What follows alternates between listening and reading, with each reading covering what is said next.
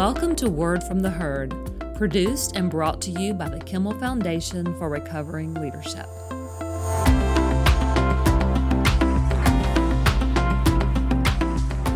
Welcome to Word from the Herd.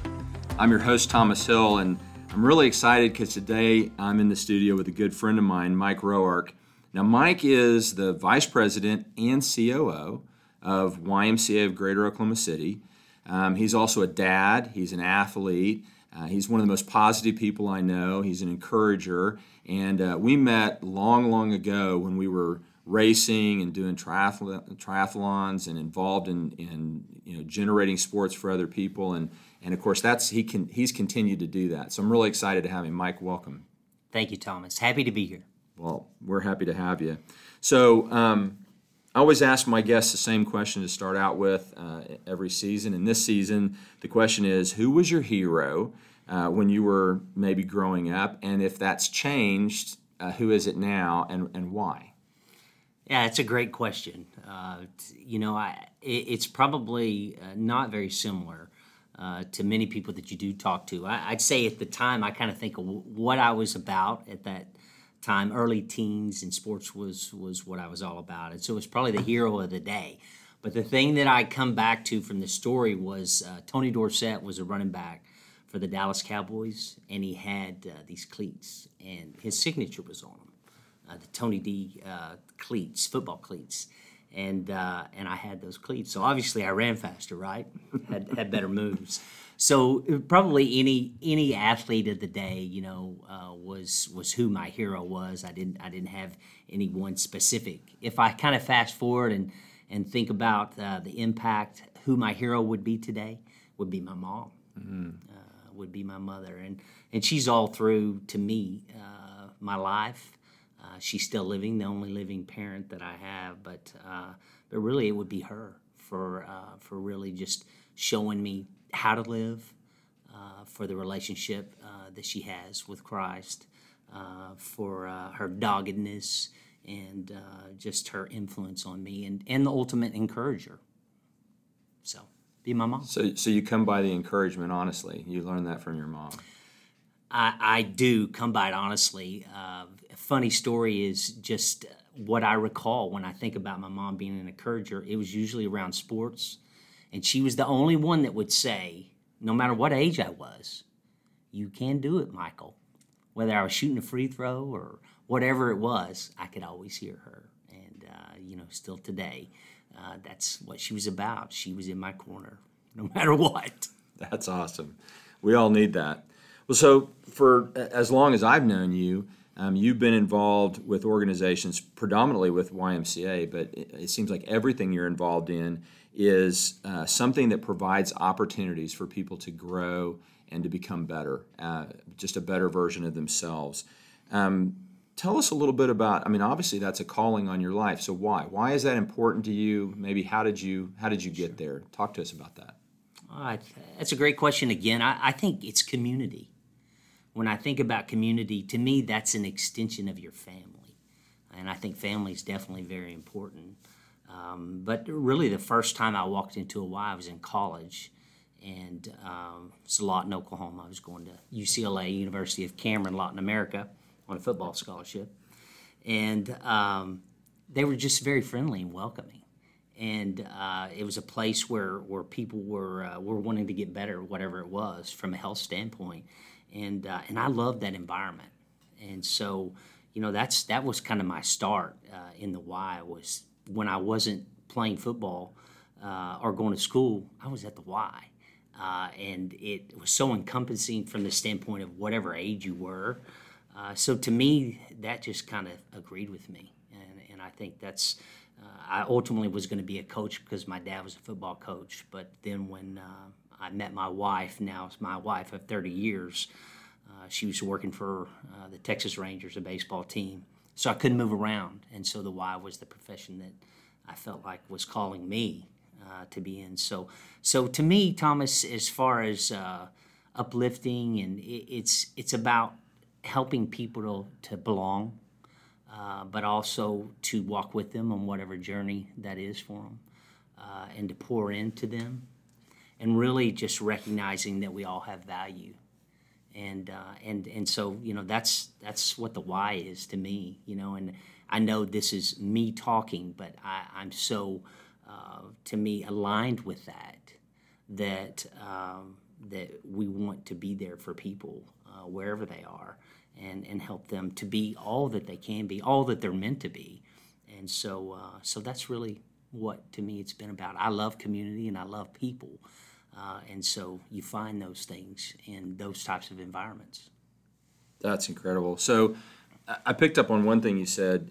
You very clearly said valuing people. You can say caring for people, which is one of the things that we really spend a lot of time talking about. Is as leaders, it's really our duty. I believe it's a sacred duty of leadership that we do care for our people and that we communicate to them that they're valuable, not because of what they accomplish for us or how much money they earn in our organizations or how smart they are, although we're happy to have smart and capable people around us. Their value is intrinsic, right? Their value is theirs. They can't really increase it or decrease it, and we want to make sure that we support that. And I know that the Y is a place where people from all walks of life and all different kinds of backgrounds with all kinds of baggage come, and you have an opportunity, you and your staff have an opportunity to speak into their lives. Can you think of a story that you could tell us where you just really saw someone blossom because they were given that opportunity, because that door got opened for them? There's a lot of stories.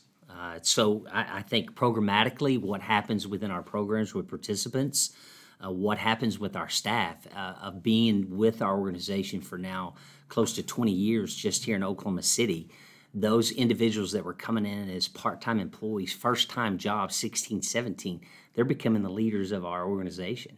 So, and that's happened over and over again. Just yesterday, an individual that became, he was a sports coordinator, this has probably been 15 years ago with us, was in school, didn't really think it was important to get a degree, and we kind of stayed with him and said, hey, this is something we think you need to do, because if you have a degree, you can be a director with us.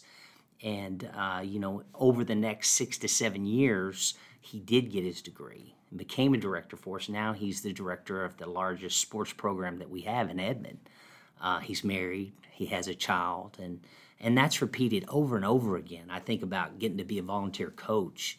The Y's given me so much from that standpoint, like Chris McIntyre's, we talked about, a good friend, mutual friend, to have these opportunities to coach kids and to see them. So it doesn't matter who it is, it's still the same vehicle. The Y to us is a vehicle for us to put our mission into practice, to put Christian principles into practice through programs that build healthy spirit, mind, and body for all.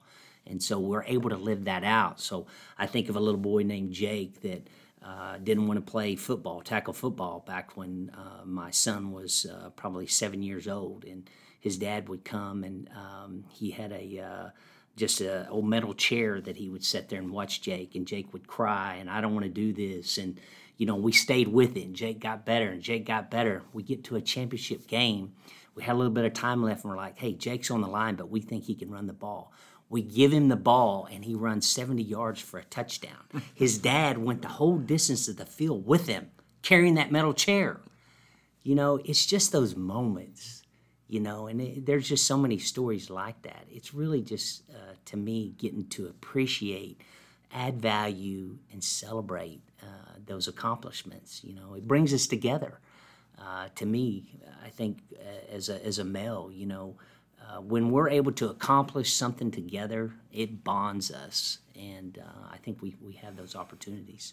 That is great. So I love the concept of when we accomplish things together. So that's a community, and when we come together around a common mission, a common cause. You use a lot of different terminology. I like mission. I think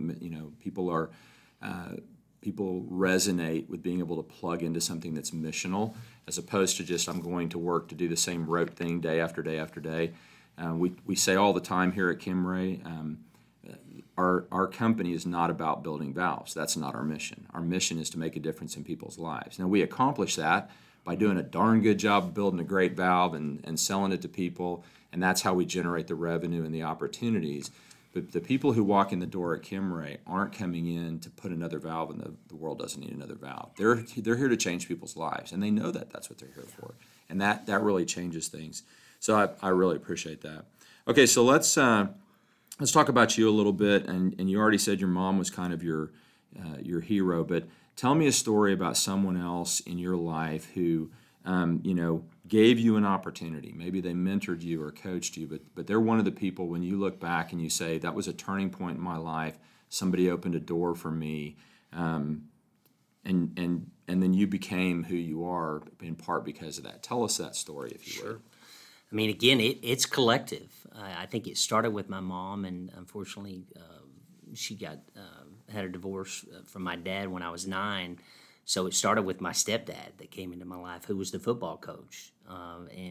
Man, he was a godsend for us because, again, he was an educated person, but had been through the military, just didn't fear anything, and really believed in us, believed in me, and all that I could do. And then I fast forward right to high school. I could tell you Bill Patterson was my position coach. He believed in me as a linebacker, and that meant something to me. I go right to college. Roger Hughes, who was one of our college coaches, same thing. And these were people to me that they loved individuals. They had intelligence, but they loved people too. But it was just knowing that someone believed in me, that I could do this, was really what propelled me to keep going. And then when I come into the Y, there was a guy by the name of Don Hanna. He came from San Diego. He was a semi-pro football player, baseball player, and he was a VP for the Ys in Dallas when I started there. And whatever Y I was at, he was always the head guy. So, he supervised the executive director there. And my last 3 years, I worked directly for him. And it was just that coach mentality, Thomas. You can do this.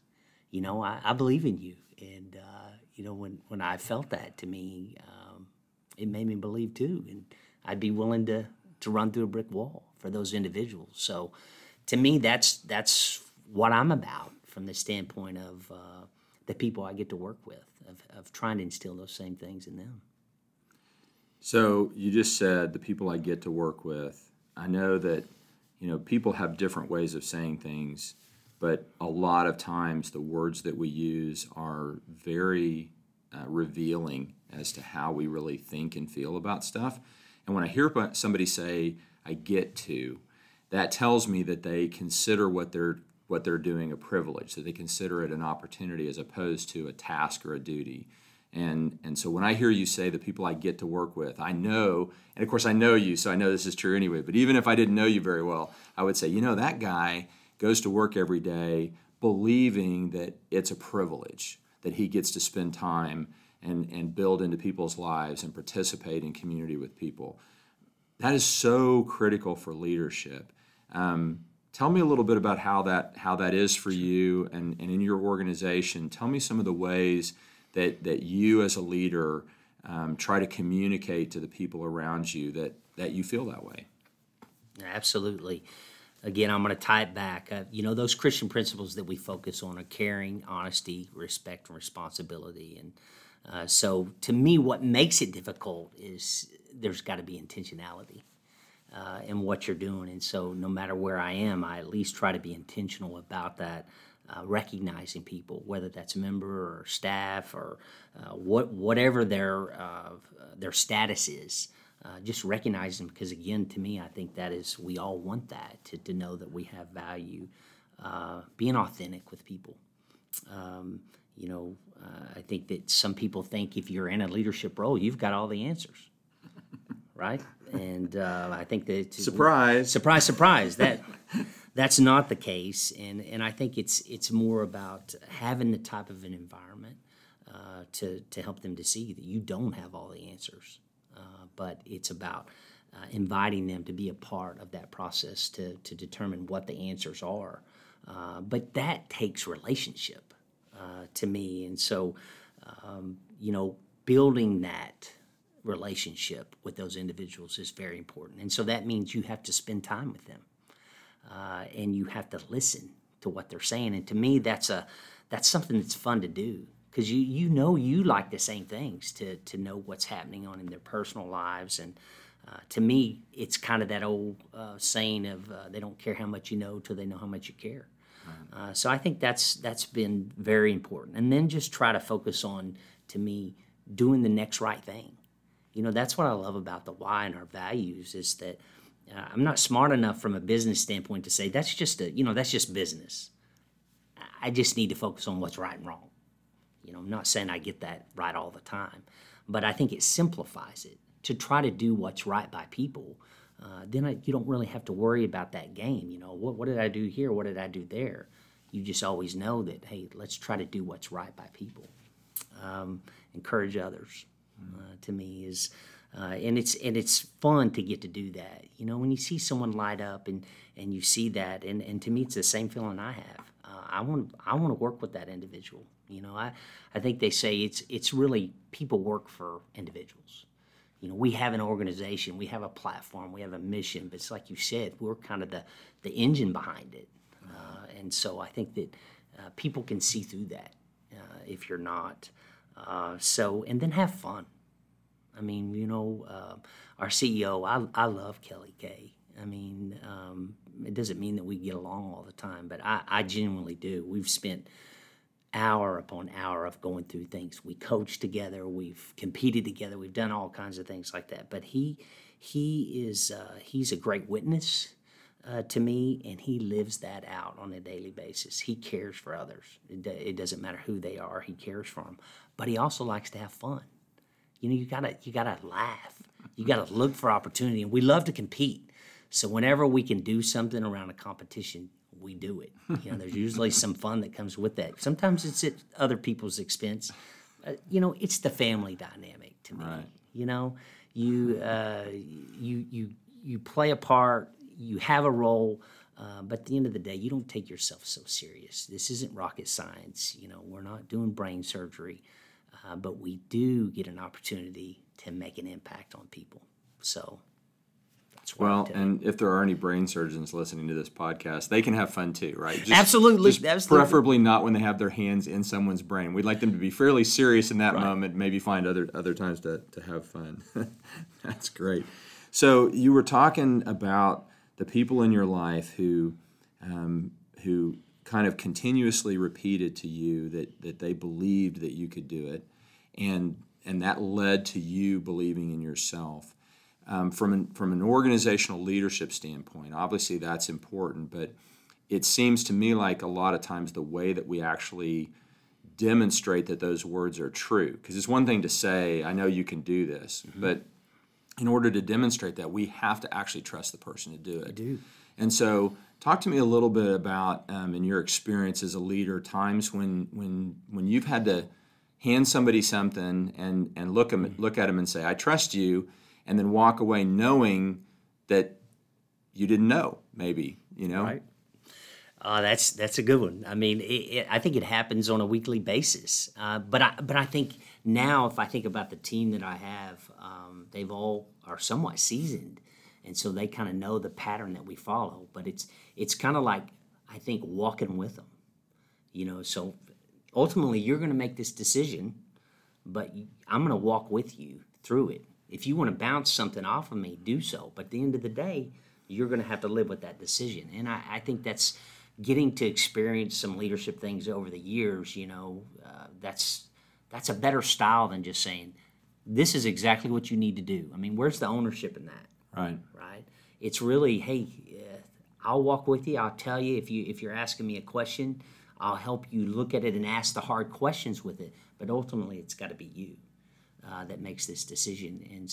And that's kind of, I'm thankful, built with those individuals that they feel confident in that. And again, to me, it's an extension of family, because it's really like parenting. Not to diminish, from the standpoint of saying that you know best and they don't know best, but you get to see them grow and continue to grow and grow and grow. And then you realize, to me, the ultimate strength of your team. when you see them take things on and do things, it's just a very proud moment when you see it happening. And so that'd be my answer. I had a supervisor when I was probably 16, 17 years old. I worked in the shop at Kimray, and the first day that I came to work, my very first summer, part-time job at Kimray, and they put me out in assembly, and Charlie Talon walked up. He was the supervisor of assembly, walked up to me and he said, I know who you are, and I know what your name is, and it doesn't matter. He says, in fact, you're going to have to work harder than anybody else because you owe that to your dad and your granddad. But all the time I knew him, and certainly all the time I worked for him, and then all the years that he actually worked for me, Charlie would actually say, and he kind of had a weird way of phrasing it. He would say, "I'm proud that you did that." When you accomplish something, he would say, "I'm proud that you did that." He was proud of the people that he worked with, and he said it. He said that made me proud. You could feel it that you accomplished that. One of the things that I've kind of noticed over the years as I've developed my own leadership style is that when you give people an opportunity and you believe in them and you think that they're capable and they're going to grow into that and you want them to do that, so you say, I trust you, this is yours. Sometimes they'll test whether or not you really mean that, and they'll come back with the problem, and say, well, here's the problem. And it's in that moment, I think, that they're trying to find out if you're really going to let them solve the problem, or if at that moment you're going to step in and say, well, this is what I think you should do. And so I'm just throwing this out there for our listeners that I've gotten really good at saying, listening to them. I listen to it, and I'm more than happy to, if they've got specific questions about details or about metrics or something like that, we can talk about those. But at the end of the conversation, I just look them right in the eye and I say, I trust you, and I know you're gonna do this well. And then I'm done. I'm not going to I'm not going to solve the problem for them. And I think that's part of what helps them grow. I mean, I imagine, I wasn't really into sports when I was young like you, but I imagine all of those people who were your coaches and your mom, and they were telling you, I believe you can do it, but they weren't coming out on the sports field and doing it for you. No. And in leadership, so often, that's what we see leaders do, is that at the first sign of difficulty, instead of standing on the sidelines and encouraging, we get on the field and move the ball instead of letting them move the ball. And so that would be my encouragement to leaders is, if you really do trust your people, then you have to demonstrate that by letting them make the choice. And they're going to make mistakes sometimes. What I had to finally admit to myself is I make mistakes as often as they do. And so if I step in, the chances are I'm going to be wrong too. I might as well give them a chance to do that on theirs. So it's obvious that you have a passion for strengthening community. It's obviously you have a passion for people. There's all kinds of things, and you've done a great job of telling us about the stuff you do at the Y. I'm wondering if you can take what your experiences are with the Y and the things that you do there and help us by maybe translating those into things that you would recommend if you're not in that kind of setting. If you're in an office setting or manufacturing setting or some other leadership role where you're dealing with a different set of parameters, but how would you apply those same thoughts and those same principles? Yeah, to me, I think it's really easy because you're talking about people in those organizations. So to me, those same things, when you think about intentionality, it doesn't matter what you're doing to me, if you're working with people, being authentic, trying to do what's right, encouraging others, spending time with others, and having fun. To me, that would apply to anything, because that's to me, that is the most important resource we have. It's our people. Yeah. I love that I believe that. I have a problem. I've always had a problem with the word resource. And I know human resources is a term but we actually banned the term human resources at Kimray. We call that group that does the same thing that most HR groups do. We call them people and culture, because I'm like, humans aren't resources. True. They're people. We're community. But no, I totally get what you're saying and appreciate that.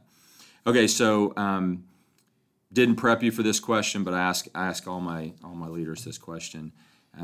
If you had an opportunity to stand up in front of a group, reasonably large group of emerging leaders, not so much from an age standpoint, but from a position standpoint, people that are coming into an opportunity to be in a position of significant leadership, tell me what your advice would be for them. Don't try to know everything. So probably the most important quality is that just being authentic. If you're so worthy of getting chosen to be a leader, to be a part of that, realize that that's already there, that you're not necessarily have to prove yourself in doing that, but just be your authentic self. Not trying to prove yourself, that is so important. I mean, I see that so often where people are just, they are literally straining to give off the vibe that they deserve to be where they are. And like you said, if you're in a role, somebody believes in you. Somebody believed in you to put you there. Now you need to. I love that you told us several times that people told you they believed in you, and that caused you to believe in yourself. And so, picking up on the fact that if you got put in that position, somebody believes in you, and you need to take that and believe in yourself for that. So that's huge. And on the not trying to know everything, I think one of the things that I struggled with early on in leadership was humility. Sure. I don't know that I was trying to know everything. I think at some point in my career, I probably thought I did know everything. I thought I was all that. You're the cat's meow. Yeah, and I had the track record to prove that was probably close to true, but it really isn't. There's really tons of things, and even I think one of the biggest mistakes I made was believing that knowledge equaled relationship or wisdom, or you can have a lot of facts and still miss the most important things in life. And that's certainly a huge part of my story. And so for me, the willingness, I love that you said that, because the willingness to listen to other people, not to figure out how you're going to convince them that you're right, but really to listen to see if they have something that will improve your viewpoint or your life or your opinion on something. To be open. I'm open now to, somebody that's been at Kimray for a month and they're working on the shop floor, and they stop me when I'm walking through and they say, "Hey, I've been watching this and I think that, I love that," because they have a viewpoint I will never have. It's been 30 plus years. It's been longer than that. It's probably been 40 years since I've been on the shop floor as a worker, and so they're seeing things that I'm not seeing, and that's going to be true with every single person that's in my life. As a leader, I believe that everybody that I'm going to come in contact with has something that I can incorporate into my leadership, that I can incorporate into my life. But that's only going to happen if I'm paying attention to them, and if I'm listening to them, if I'm open to that. If I strut around here thinking, I know everything, you all just need to do what I tell you to do, I can have my way. That's the problem with leadership, is we can get our way. And often that's not really what we want, and it doesn't end up being good for us, and more importantly, it doesn't end up being good for our people. And so I love that you have that attitude, and I love that you have that idea. Well, it's been a lot of fun talking to you. As well. I have to tell our listeners that if you aren't involved in the why or don't know anything about the why, you should get involved. And even if it's just to participate in the programs that they have that help people who don't have as many opportunities as some of us do. It's a perfect example of what I believe should be true about our communities, is the community should be helping the people in the community. These are relational issues, not state or federal issues. And the problems we have in our society are not going to be solved by programs. They're going to be solved by people. That's and right. Relationship. And the Y is one of the places where people can find other people to be in relationship with and to support them and encourage them and all the things we've been talking about. And it's also a fantastic model for how we could be in our own organization. So, Mike, again, thank you so much for being with us today, and I hope you have a great year this year. Hopefully we'll have a better year than last year, right? Yes, sir. No, Thomas, thank you. It's been a pleasure and an honor. This has been Word from the Herd. We're really appreciative that you decided to spend some time with us today, and we hope you'll come back next week and listen again.